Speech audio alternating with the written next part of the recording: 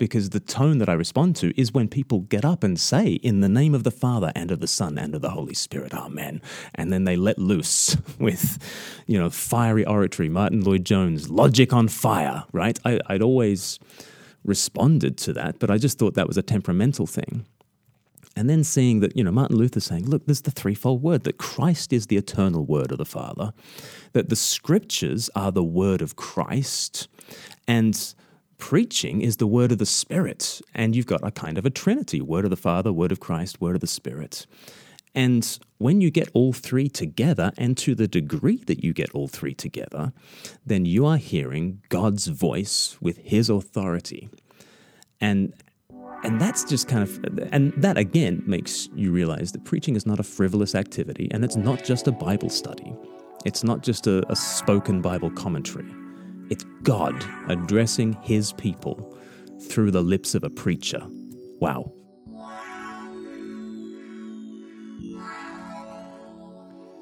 Well, hey, welcome to the Expositors Collective Podcast, episode 167. I'm your host, Mike Neglia, and the voice that you just heard is that of Glen Scrivener. Glen is born and raised in Australia, but at this point has been living in the United Kingdom for more than half of his life. He was formerly a curate at All Souls Church. He speaks about that a bit in the beginning of this interview, but these days, since 2010, Glen is an evangelist with Speak Life UK, and since 2014, he's been the director of that ministry. He is obviously passionate about evangelism. He also has a sharp apologetic mind, engaging with the thoughts and the questions that the surrounding culture has about Christianity and its claims. And in this conversation, we speak about preaching, but kind of more than just tips and tricks as to how to preach better sermons, but stepping back and asking the big questions of what is the theology of preaching? Why do we do what we do? What does God think about preaching, and how should we view it as part of his redemptive move on planet Earth? So I know that you're going to enjoy this conversation. I'm going to get out of the way so you can listen to myself and Glen Scrivener. I hope that this conversation and all that we do here at the Expositors Collective helps you to grow in your personal study and your public proclamation of God's Word. Well, hey, welcome to the Expositors Collective Podcast. I'm here with Reverend Glen Scrivener. He's the director of Speak Life Ministries, an ordained minister in the Church of England, and is passionate about evangelism and the preaching of the Word of God. So, Glen, thank you so much for joining us. Hey, pleasure. Thanks for having me on. I've been doing, as I said earlier, kind of a deep dive, listening to so much content and reading your stuff, and I'm excited that the hearers to this podcast are going to be able to listen. And I'm slightly nervous about what you've unearthed as you've dug around in Google. Who knows? Most of it's pretty positive. There's some YouTube comments that are kind of mean spirited out there, but really. Yeah, but I take those with a handful of salt. Yeah, it's the scuttling underbelly of the internet at times, YouTube comments, but we survive. Yep. Okay, so I'm just going to get straight to it. So, Glen, when was your first sermon? It's kind of a way that I think kind of helps people to get to know you personally, and I'd love to hear about the first time that you preached God's Word. Just as I begin to answer it, I'm just realizing I'm coming up to the 20-year anniversary. So it was Easter of 2001. Wow. And I was working for All Souls Langham Place as a lay assistant, which is sort of this dog's body job where you just you vacuum all the carpets and you polish all the brass and you clean 1,000 loos in the year.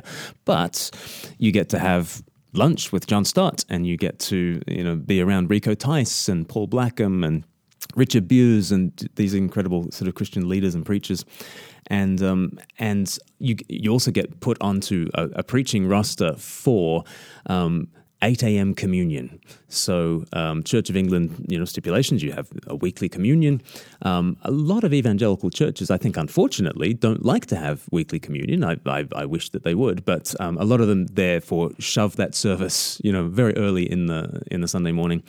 And so I went onto the roster to preach at 8 a.m. communion, and my name happened to come up for Easter. And who should show up at my very first sermon but John Stott himself? Oh, wow. It was like Zechariah in the temple. You got called upon, and there was Who am messenger. I, O Lord? Yes. Yeah. I am but a lad. Yeah. And and I guess I was probably 21 years old, and a little sort of 6-minute homily on 1 Corinthians 15.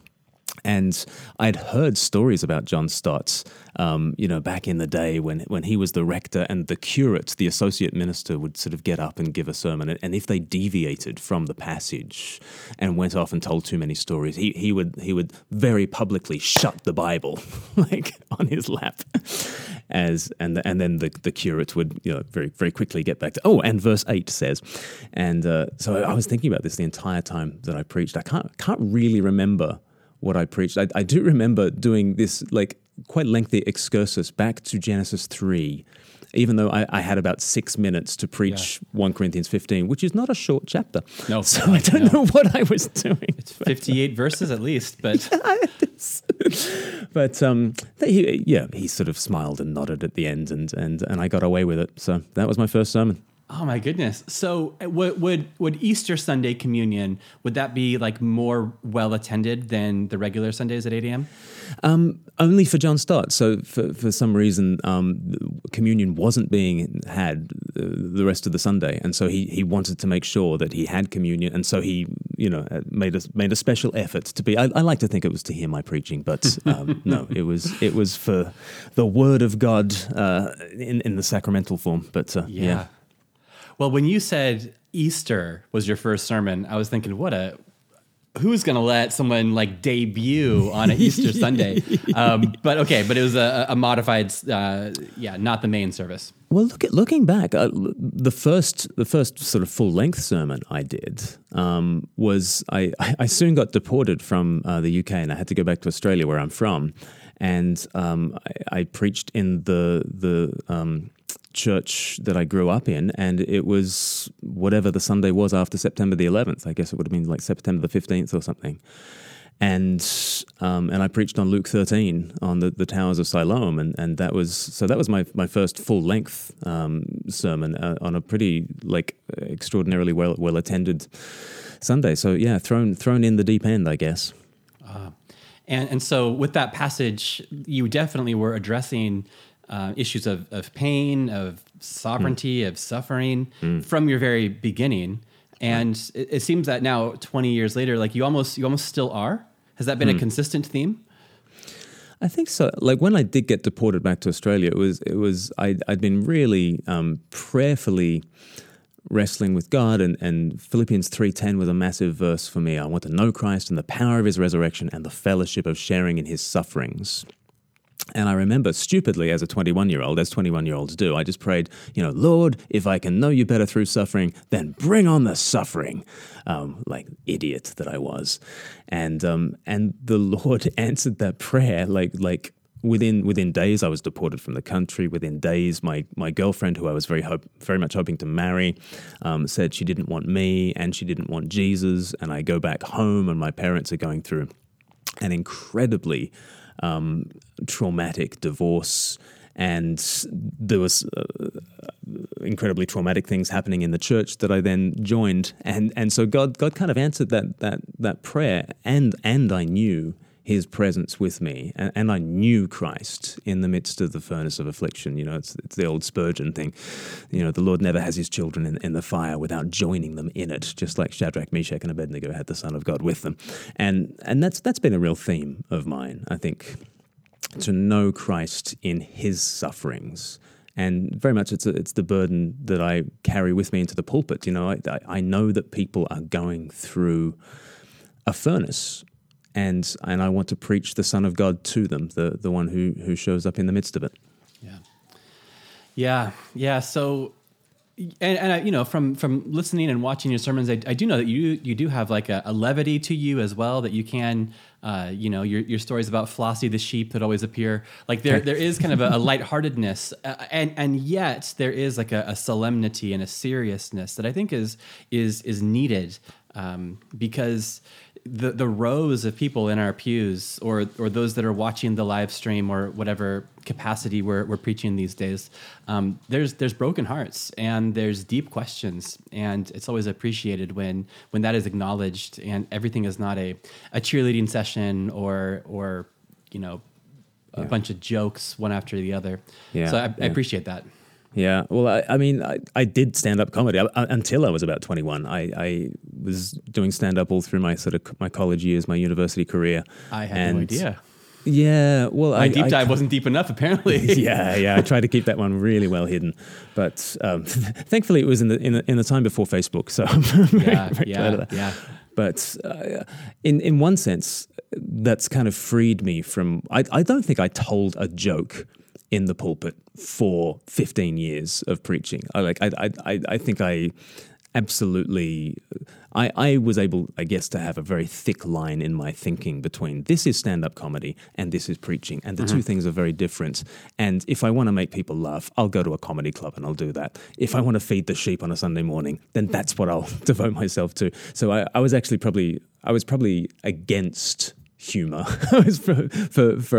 I have been against humor for a lot of my preaching career, when actually I do like telling jokes and I do like that kind of stuff.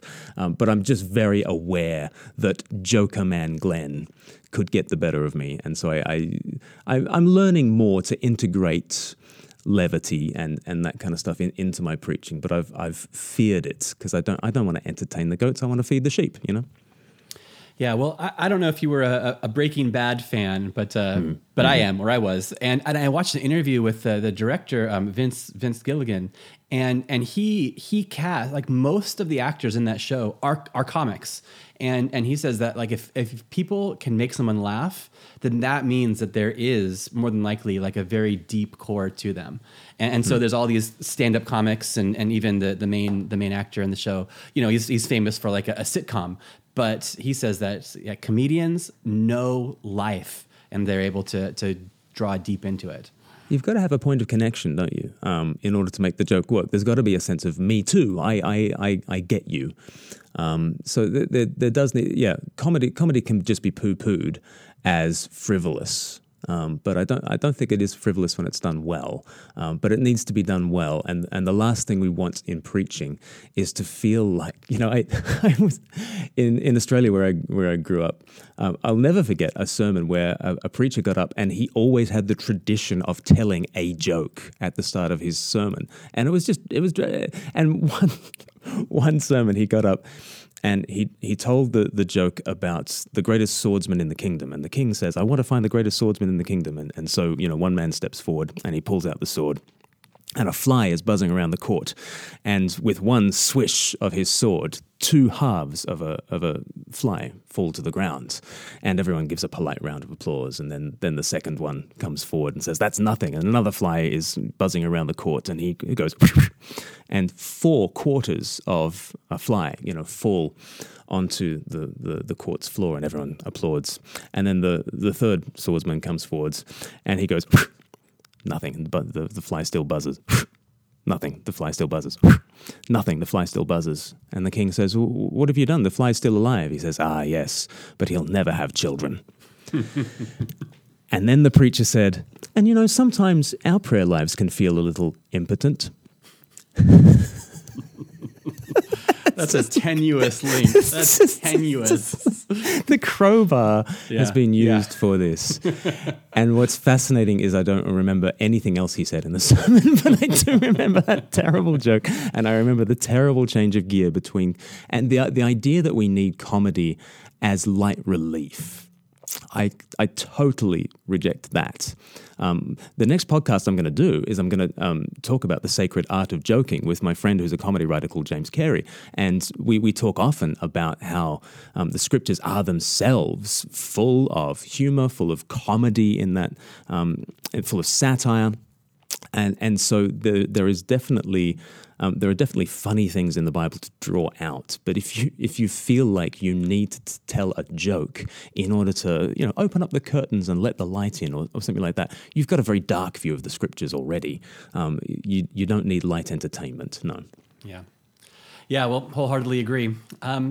So Glenn, so you preached Easter, and then you preached September 15th of 2001, and you've continued on probably unceasingly since then. Has there been a pretty regular pattern of preaching for these 20 years?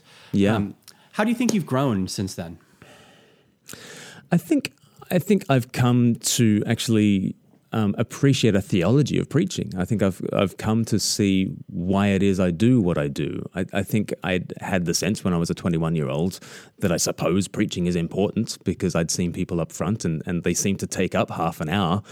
So I guess whatever takes up half an hour in a service, we only take a few minutes to pray, for goodness sakes. We take 30 minutes for some guy to open up the Bible. We only read the Bible for 3 minutes. And then some bozo comes up and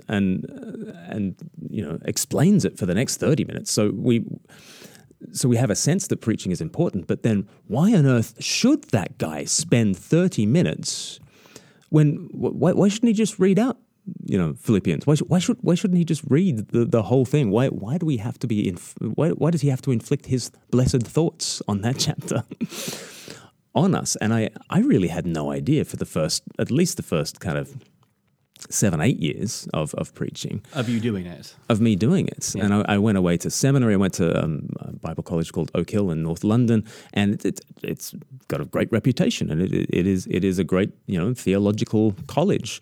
But we really didn't get a theology of preaching. We all just assumed that the Bible is important, so let's try and be biblical in whatever time is allotted to us on a Sunday morning. And so that really made me want to do a deep dive into a theology of preaching. And I found Martin Luther and Karl Barth's theology of the word, the threefold word, as really transformative and as giving me a sense of why it is that anyone would dare to speak in the name of the Father and of the Son and of the Holy Spirit. And that gave me a theological rationale for the kind of tone that I'd always responded to in preaching. Okay. Because the tone that I respond to is when people get up and say, in the name of the Father and of the Son and of the Holy Spirit, Amen. And then they let loose with, fiery oratory, Martin Lloyd-Jones, logic on fire, right? I'd always responded to that, but I just thought that was a temperamental thing. And then seeing that, Martin Luther saying, look, there's the threefold word, that Christ is the eternal word of the Father, that the scriptures are the word of Christ, and preaching is the word of the Spirit. And you've got a kind of a trinity, word of the Father, word of Christ, word of the Spirit. And when you get all three together, and to the degree that you get all three together, then you are hearing God's voice with his authority. And that's just kind of, and that again makes you realize that preaching is not a frivolous activity, and it's not just a Bible study. It's not just a spoken Bible commentary. It's God addressing his people through the lips of a preacher. Wow. Yeah. So 7 or 8 years into your preaching, you then did this deep dive to discover what preaching is or could be or should be. Yeah. So this changes your preaching in what ways? In that you begin your sermons by saying, in the name of the Father and the Son and the Holy Spirit? Sometimes I do. In a more traditional Anglican setting, I'll do it. It sounds weirder I'm in a very sort of low church Anglican setting, which is it is essentially Baptist, but we happen to be in the Church of England. But so it would feel weirder. But sometimes I do it just because it would feel weirder. And in the same way that a policeman says "stop" in the name of the law, it's not because Roger can stop Phil from running down the street. Only in the name of the law can Roger the policeman say, "Stop Phil." And in the office that Roger carries, there is an authority. And so whether I use the words in the name of the Father and the Son and the Holy Spirit, or whether, and sometimes I will say, may all my speaking and all our hearing be in the name of God, Father, Son, and Holy Spirit. Whether I say that formula or not, I think that is the tone that I'm trying to go for. That is the sense of import that I want to bring to this moment of God encountering his people. So listen up, Yeah, and I was sure that it was more than just an opening preamble that you added, so you know. Yeah. But in the circles that I run in, the very opposite kind of impression is given. So if I might be, introduced by the worship leader, and we'll have a little conversation. And Glenn, where are you from? Tell us, who. And then they'll say, and now Glenn is going to share some thoughts from Philippians 2. Okay, yeah. Yeah, right. Yeah. I don't like that. Yeah. Yeah, and no, I'm going to herald the living voice of Christ. That's what I'm going to try to do right now. And so I think there is a kind of a, because we don't want to have a pulpit pope, do we? We fear the idea of the preacher speaking with too much authority, because we know when that goes wrong, how very damaging that can be. And so it's very understandable that people want to distance themselves from the sorts of statements that our evangelical forebears made. And our evangelical forebears would say things like, Calvin said, the reason why someone ascends into the pulpit is so that God may speak to us through the mouth of a man. What? Luther says things like the Second Helvetic Confession, the preaching of the Word of God is the Word of God. We distance ourselves from that because we know what the dangers are. But I think the threefold word, for instance, gives us the guardrails and helps us because, the voice of the preacher is to be heard as the voice of Christ to the degree that they are heralding Christ scripturally. To the degree that their focus is on Jesus and they're doing it scripturally, then that third form of the Word of God's is to be heard with that kind of authority. Okay, I'm far more comfortable with your explanation of it than maybe a simplistic or a caricature that I've heard, and I've certainly heard those that Helvetic Confession and some of Calvin's views on preaching make me a little bit uncomfortable. I think, Calvin has much to teach us, and there's, some good points. Not all of them are good, but some of them are good. Anyway, but this idea, and of course, I'm sure that's far more nuanced, but that the preaching of the Word of God is the Word of God. When I hear that, I think haven't you ever heard a bad sermon before? and that bad sermon, is that the Word of God? And so I appreciate these kind of more textured look at it that you're bringing to us. Well, a couple of things to say on that, and one is that each form of the Word of God has a humanity to it. There is a humanity to the eternal Word, Christ. There is a humanity to the written Word, the Scriptures, and there is a humanity to the preacher. But the preacher's humanity is the only one that's fallen. And you do need to absolutely make allowances for that. But also, as you bring the tests to bear, is this biblical and is this Christ-focused? You're doing what, in Acts 17, the Bereans were, listening to the Apostle Paul, for goodness sake, with their Bibles, thinking, maybe.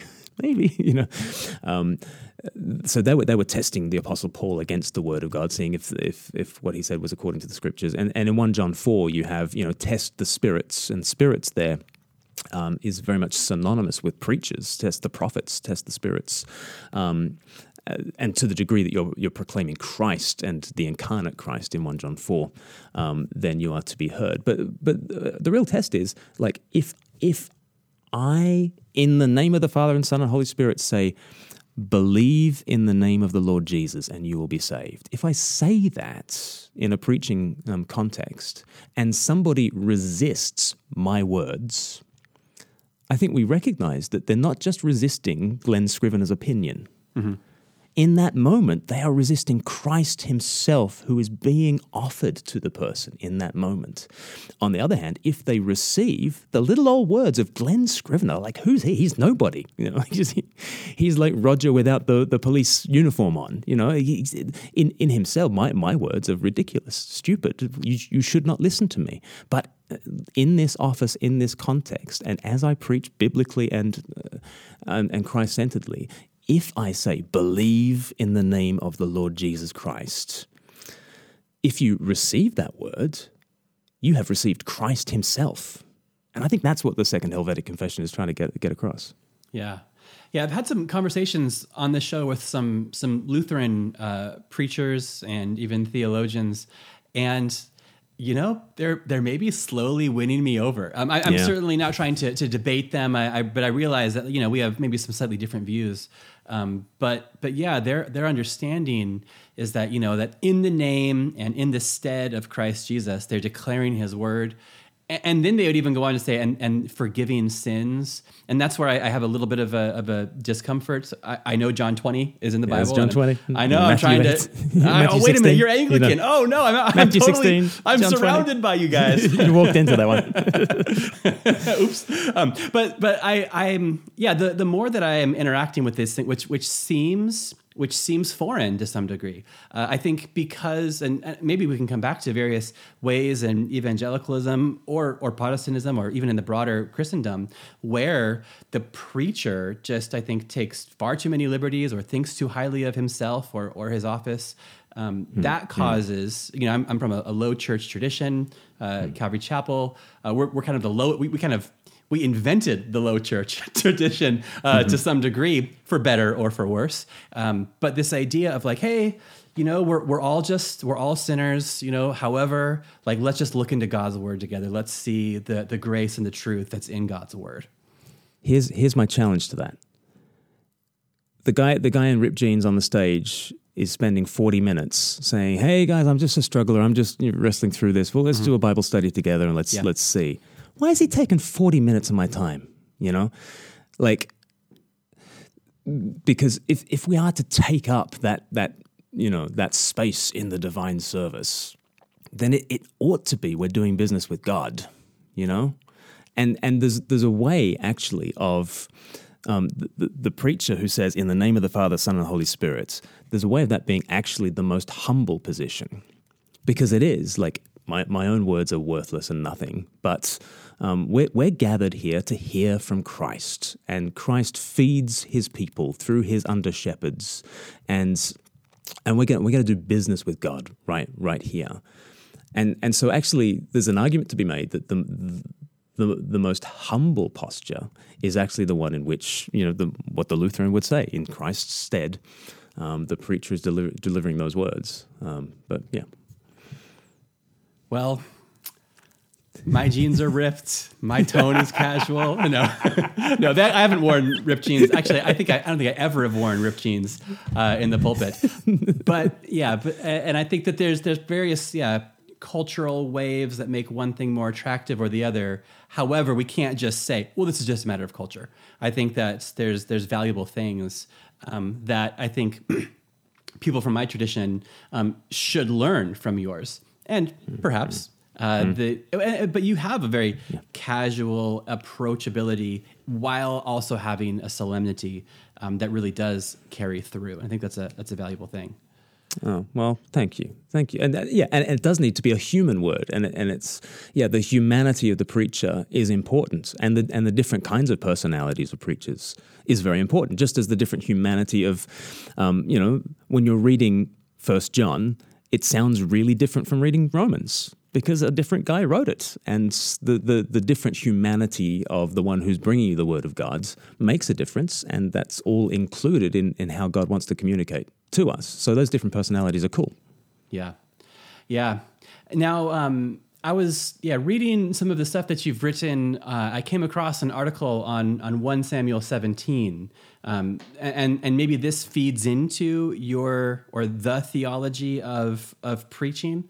Would you mind maybe talking to our listeners about how being a preacher is a bit like a observer on the battlefield? Yeah, so 1 Samuel 17 is David and Goliath, and there you've got the Spirit-anointed champion David, who, fresh from 1 Samuel 16, is now the secret king, and Saul is obviously the king that everybody sees, who is himself a giant, and yet he will not take on Goliath. He is dismayed. But step forward, our handsome, ruddy champion, who, in the name of the Lord, defeats the superhuman enemy of God's people. And his brothers are kind of behind him and sort of looking at everything through their fingers, thinking that David is about to get torn limb from limb. And David does it. Goliath has fallen. And then the brothers of David go forward and plunder the Philistines. And, this obviously is a picture of the gospel. Here we've got the Christ, who is defeating the superhuman, enemy of God's people, and his victory is our victory. 1 Corinthians 15 verse 57, thanks be to God who gives us the victory through our Lord Jesus Christ. And we go and plunder the Egyptians. And so what is preaching? Preaching is the herald of victory who proclaims that it doesn't matter how sunburnt you are. It doesn't matter how dismayed you are. This week you have felt entirely defeated by Goliath. Well, you cannot take on Goliath for 1 single second. But your champion has done it. You have not contributed a calorie of effort to this victory, but his victory is your victory. Now go in war to love and serve the Lord, which is a little adaptation of the Anglican kind of dismissal. Go in peace to love and serve the Lord. Go in war to love and serve the Lord. Go and plunder the Philistines this week, and then you'll come back again next week, and you'll be, kind of dismayed and again. And you'll need to hear the victory of your Christ again the next week. Contrast that with the kind of preaching that I'm familiar with in my circles, which is the sort of the robust, muscular Christianity of the soldier of Christ. And preaching in that context is the military briefing, the drill sergeant, telling you how to do it like David. And telling you, you got to get a firm base with your legs, and you got to, swing through with the hips, and it's all in the wrist at the end. And now remember what I did, and do it for David. That's drill sergeant preaching, and I think we need the herald of victory preaching. Yeah, I mean, such a helpful distinction, using such a familiar passage and showing two different ways to approach the passage and to speak to, the soldiers who are kind of standing in for the congregation, right?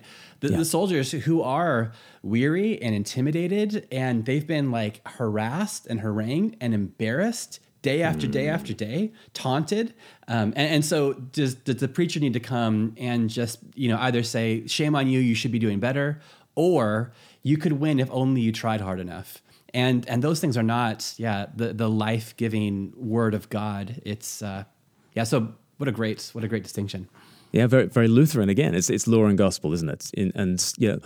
Ought we to step forward into our week and take on the forces of evil? Yeah. The law is good. The law is very, very good. But the law by itself condemns and kills. And the trouble with the drill sergeant preaching is that it just kind of, it treads on your toes. It just steps on your toes a little bit and says, come on, try harder. Do it for David.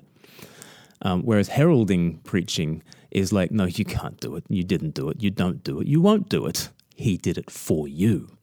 And I've found in my own life, and I hope to generate this in my preaching, people who take hold of the victory of Christ and step out into their weeks in a much different spirit, and taking up the authority of Christ and the victory of Christ and the joy of Christ into their week. I think that's a healthier view of not only preaching but of church and the Christian life. Yeah, and in our, let's say, Christ-centered preaching circles, oftentimes the victory of David against Goliath is shown as kind of a prototypical or an introductory look at a way to preach the Son of David defeating the enemy on our behalf. But then it's the end of that passage too, where as you mentioned, where the formerly frightened, fearful soldiers, then they come and they have kind of cleanup duty. The Goliath's army, they turn and they flee, and Yes. David's army, freshly empowered, pursues them and Yes. continues the victory that was already won on the battlefield. Amen. Amen. Plundering the Philistines, and therefore, I love to have after the sermon communion. I love to feed people, and the whole shape of the worship service is to hear of the victory of Christ, to be nourished by your Savior, and then sent out. Go in peace to love and serve the Lord in the name of Christ, amen. And out we go. We're actually given something. And too much of preaching is kind of this memorialist thing that's just, remember this, and remember this. Which, in our church tradition, we sort of come forward to receive communion at the front of church. But like, can you imagine going forwards and instead of receiving the bread and the wine, you just receive a little Post-it note that says, remember these 3 things, now go in peace. And I think our preaching should, again, not just be Post-it notes reminding people. There should be the real presence of Christ, not just a memorialist preaching, but the real presence of Christ given to people, that they're not just given reminders, they're given the true bread that really fortifies them, because, they do have their battles to fight this week, and they're going to need Him, and they're going to need good news in order to engage those battles. Yeah, and so you mentioned kind of giving Christ or kind of handing over the goods, as my Lutheran friends would say. Yes. At what point, and maybe this is going back a little bit to the threefold word, like at what point does it, or in your understanding, at what point does the sermon become the Word of God? Is there a point where that happens? Is it from front to end, or are there a few kind of like divine visitations within the sermon? Or like how does that work? I don't mean to pull it apart too much, but I'm just trying to think through this. Yeah, I think the whole encounter is meant to be one with Christ. The living voice of Christ is to be heard, and He must be discerned in amongst all the humanity of the preacher. And the preacher can err, and the preacher often does err. But I think we are to expect to hear Christ's voice. So much of this is about expectation. When we sit to hear the word of Christ, we are to expect Jesus to address us with living power. And I guess we just don't have that so much. I remember years ago, I was about to go to the evening church service from our church, and I was with the associate pastor and with his family, and we were about to head over to the church, and his little girl, she was like 4 years old, and she said, "Daddy, where are you going?" And Daddy was like busy getting his laptop together, and I said, "We're going to church to hear Jesus talk to us." And she was carrying her dolly. She dropped her dolly. She was like, and her mouth went wide open, like really? And then her mother came and swept her up in her arms, and mother said, no, they're just going to hear a sermon. And then she left. And I was like, yeah, and I want a dolly dropping sense of we're going to church to hear Jesus. And just as we're going to receive Christ in the bread and wine, we're going to receive Christ in the sermon. So I'm not so much into identifying at what point that happens, but I think the expectation should be there for us from beginning to end. Okay, and this might be tiptoeing too deep into the Bartian, which I'm certainly not an expert in. But is it when the Word of God, when the Bible is preached? It then becomes the Word of God? Is that the correct? I'm sure there's nuances, but is it the preaching by a faithful preacher that creates that Word of God moment? I think the Word of God written is the Word of God written throughout, and I'm not sort of defending all of Barth's theology at all. But I did find his first book of church dogmatics, 1:1. Incredibly helpful for a preacher, because he basically just does Luther. He basically just goes back and does the threefold word. But the Word of God written is the Word of God written entirely, and the Word of Christ eternal is of course divine.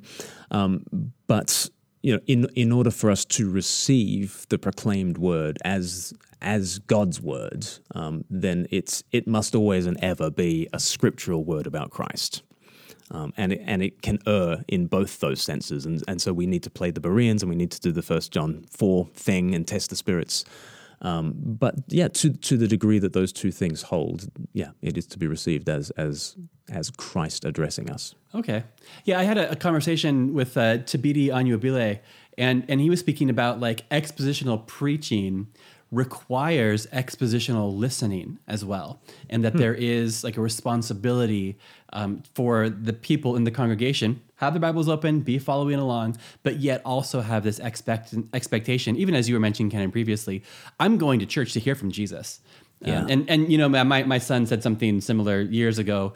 He looked at me one day, he was like playing with a car and said, you know, Dad, do you think one day God will come to our church? Like, wouldn't it be great if God came one day instead of us just singing about him or hearing, you know, I was like, wouldn't it be great if he just came? And, you know, well, Owen, he is, but you know, it's, so I'd love for that. And the expositional listening that is, you're here and I'm here to receive, I'm here to learn. I'm here to receive, and receiving involves learning. Yes. And I think, you know, in my tradition, which I love and I'm glad to be part of it, I think we have a big emphasis on teaching the Bible. And I think that's valuable. I think that's important. I think there needs to be places, and I would say even segments of a sermon that are teaching concepts and ways to think. And there needs to be not just information, but transformation, or to use a cheesy way, but those encounter moments of, but now we're no longer students, but we're worshipers in the presence of God. Yeah. It's interesting how Spurgeon did that. Like, so Spurgeon at Metropolitan Tabernacle would basically have two sermons, really. And the first one was more expositional teaching. You know, here's, you know, the context of this little verse that I'm about to, you know, really preach on. And obviously what has passed down to us, you know, has been sort of the second thing, which is really the, you know, let me herald Christ to you in this incredibly rich way. So even Spurgeon, who is just probably my favorite preacher, it's not as though he could get away with leaving out those teaching elements to his Sunday mornings. So yeah, we do need that. Yeah.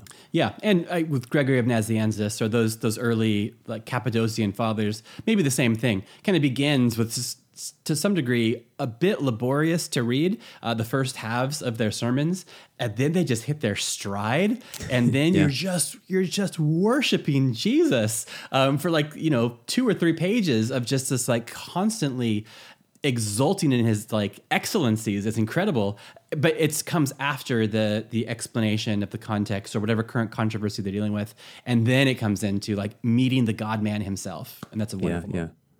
And the Word of God written is like that as well. You know, like not everything is Romans 8. You know,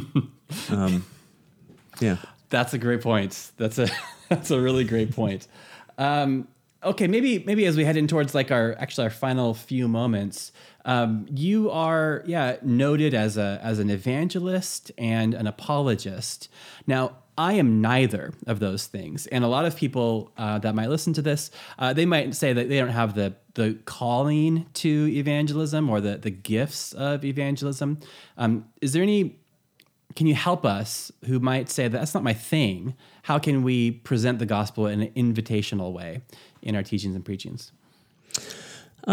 You know, obviously the word evangelist comes up very rarely in the New Testament. And one of the places it comes is where Paul says Timothy to do the work of an evangelist, Timothy himself not being one. But how can we bring elements of evangelistic preaching into our preaching? I think one thing to do is to treat the Bible as though it's written for the world, as though it's written for humans.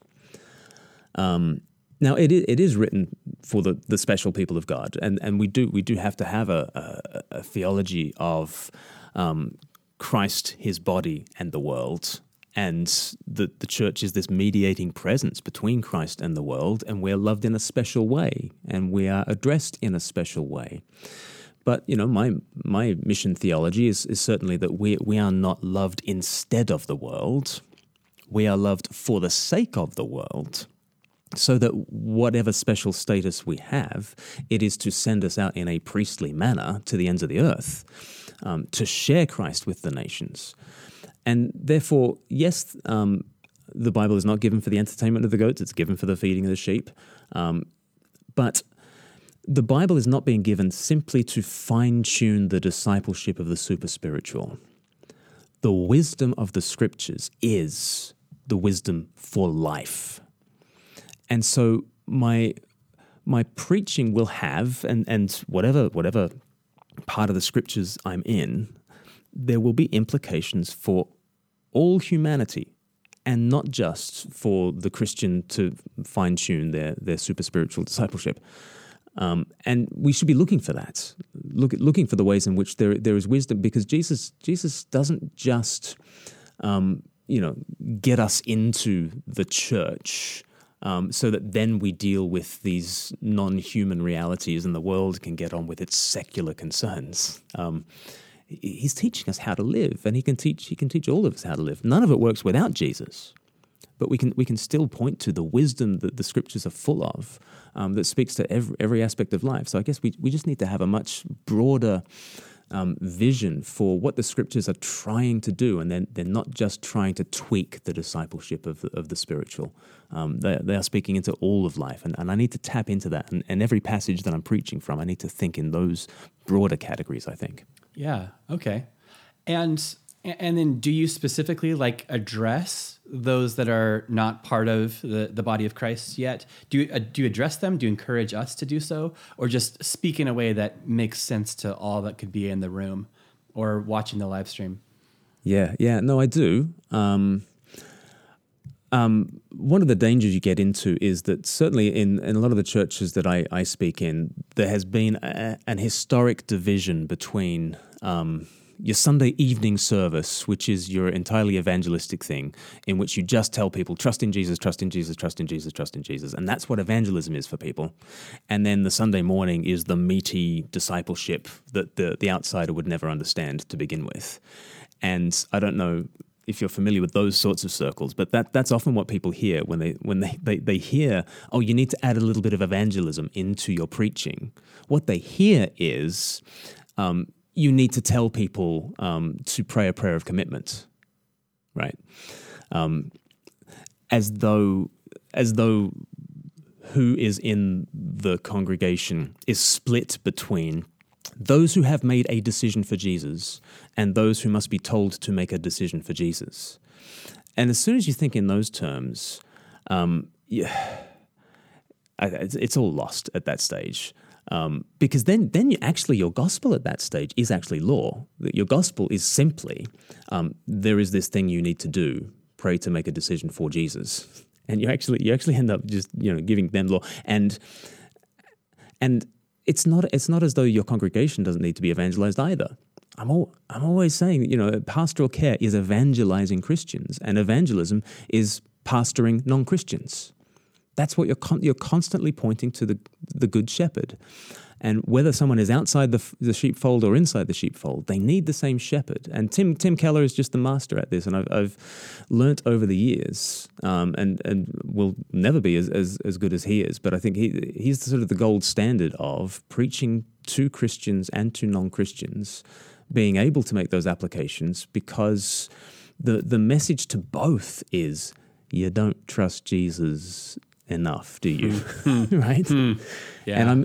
And in my pastoral care and in my discipleship and even in my church discipline, I'm evangelizing the nether regions of people's souls, even if they've been Christians for 50 years. I'm constantly trying to evangelize. So those are the terms I try to think in. Wow. What a helpful, even phrase or category, evangelizing the church and pastoring those that aren't Christians yet. What a delicious blending of two things that we think are so polar opposites oftentimes. But such is 2021. Life is confusing these days. There's a whole lot of overlaps and bleeding. Well, this is the end of our time. Is there anything that you want to cram in here? Is there anything at the end? I want to honor your time. Oh, well, anything you've been waiting for me to ask you that I haven't asked yet? Oh, I don't know. Yeah. My hair care regime. I don't know. Yeah, I mean, we've got an internship program at Speak Life, and if people want to join us for a 10-month residential internship from September to end of June on the south coast of England, you can go to speaklifefoundry.com, and we talk about all these sorts of issues for evangelism, for proclamation, for media, and yeah, how to get the word out there. So speaklifefoundry.com. Well, absolutely, yeah. We'll have a link for all of this in the show notes. Yeah, thank you so much, Glenn, for your time. It's been a pleasure, and I hope that that this episode and all that we do at the Expositors Collective helps you to grow in your personal study and public proclamation of God's Word. Thanks again. Thanks, Mike. Well, and thanks again to Glenn for your time and for such a delightful and stimulating conversation. Just want to point your attention to the show notes. If you're on your phone, you can tap the image of this episode and swipe, and there's a collection of links there.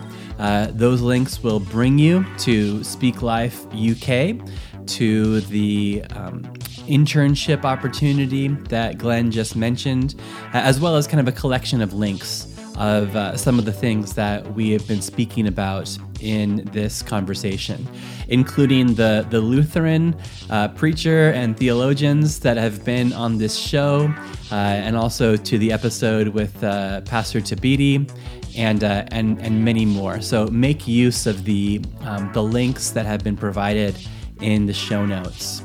Also, speaking of getting connected and following links, you're invited to join the Expositors Collective Facebook group. We have a Facebook page as well as Twitter and Instagram. But what is a very engaged and engaging forum is the Expositors Collective Facebook group. Facebook.com/groups/Expositors Collective. We discuss the episodes as they come out. It's a forum for going back and forth and taking this from just being a conversation that we listen to and causing it to be a conversation that we join in. So you're invited to facebook.com/groups/Expositors Collective. Hello, this is Pastor Eric Cartier from Rocky Mountain Calvary. I want to invite you to come join us for the Expositors Collective in September. We're hosting it here in Colorado Springs. It's a beautiful setting right by the mountains, but more importantly, this is a great time to be able to get equipped to teach God's Word. What I love most about the Expositors Collective is its focus on young people. For God to really raise up the next generation to communicate God's Word. We've never needed God's truth more than now. So if you're thinking about coming, consider yourself invited. We'd love to have you. It's going to be a great time. Okay. I hope that this episode and all that we do here at the Expositors Collective helps you to grow in your personal study and your public proclamation of God's Word. I'm going to leave you with a clip from next week's episode. Next week, next Tuesday, there's going to be an episode you don't want to miss. I speak with Dr. Russell Moore, and here's just a taste of what you have in store as you hear from Dr. Moore. All right. Have a great week. Bye. I think if you look at, for instance, 2 Corinthians 4, what Paul talks about as the open proclamation of the truth ends up with what? It ends up with a voice that is being heard by the hearer, a voice that's coming from God, and a voice that has creative power. And it also is a light. So as God said, let light shine in darkness, so he has shown the light of the gospel and the light from the face of Jesus directly into our hearts.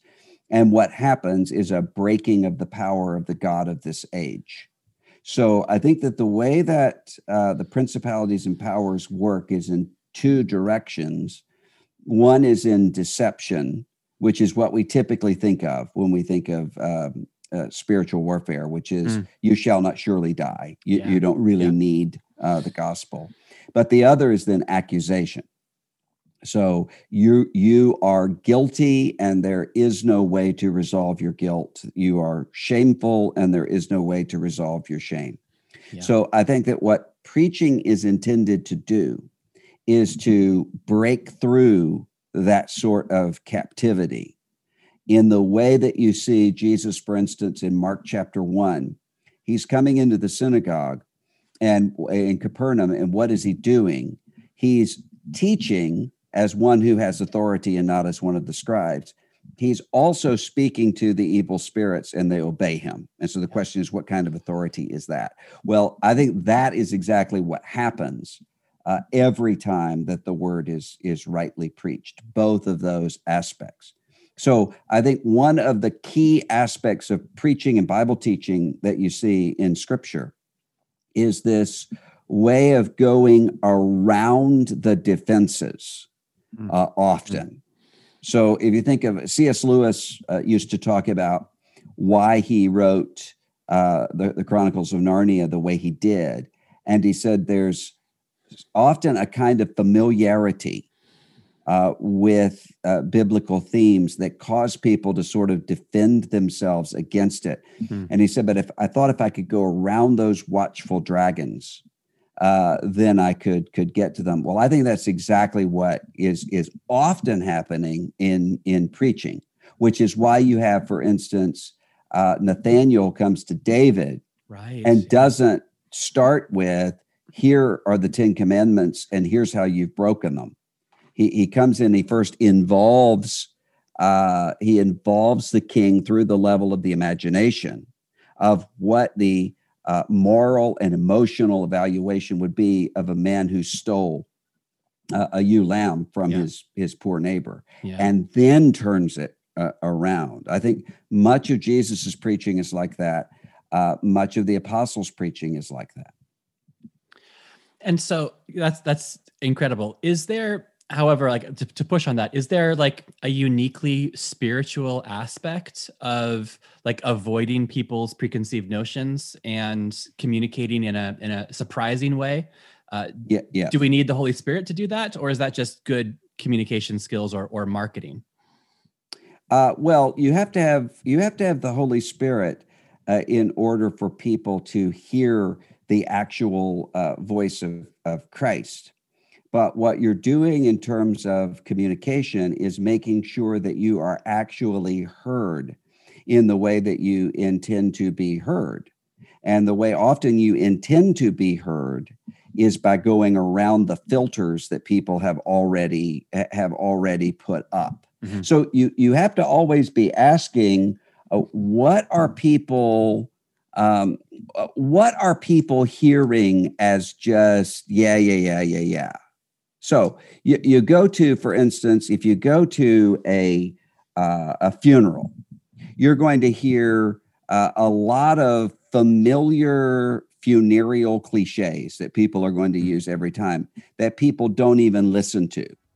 It's just, that's expected, and I hear that and I go through. Not a lot you can do about that. Yeah. But a lot of that comes in with preaching. And so what you're going to have to do is to say, what are people expecting to hear? And so what do they hear?